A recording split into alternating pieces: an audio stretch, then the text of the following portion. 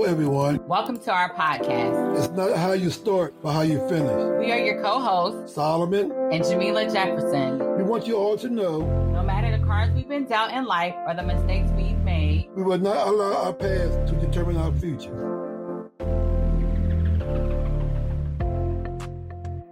We continue to thank and praise the Lord for having the opportunity so far to serve as co-hosts on our podcast. It's not how you start, but how you finish. We continue to thank the Lord for our past, current, and future guests.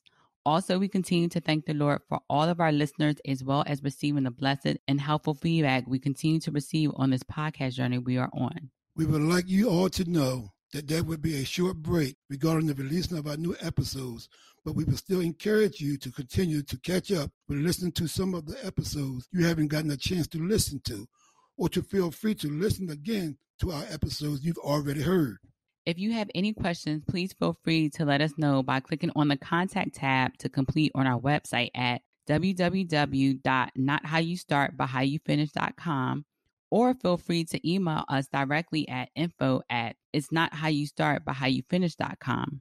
Again, we continue to thank the Lord for all of our past, current, future guests, as well as our listeners, which continue to be a blessing to us and others, so that overall, lives will continue to be changed and God get the glory. We pray that you all will continue to be safe and that you all will continue this journey with us. God bless. So no matter the cards we've been dealt in life or the mistakes we have made, it does not define who we are or where we are going. It is just a part of our story and the journey that God has us on to not only learn from these different experiences, but to sometimes be able to help support, encourage, and inspire others who may be going through similar situations.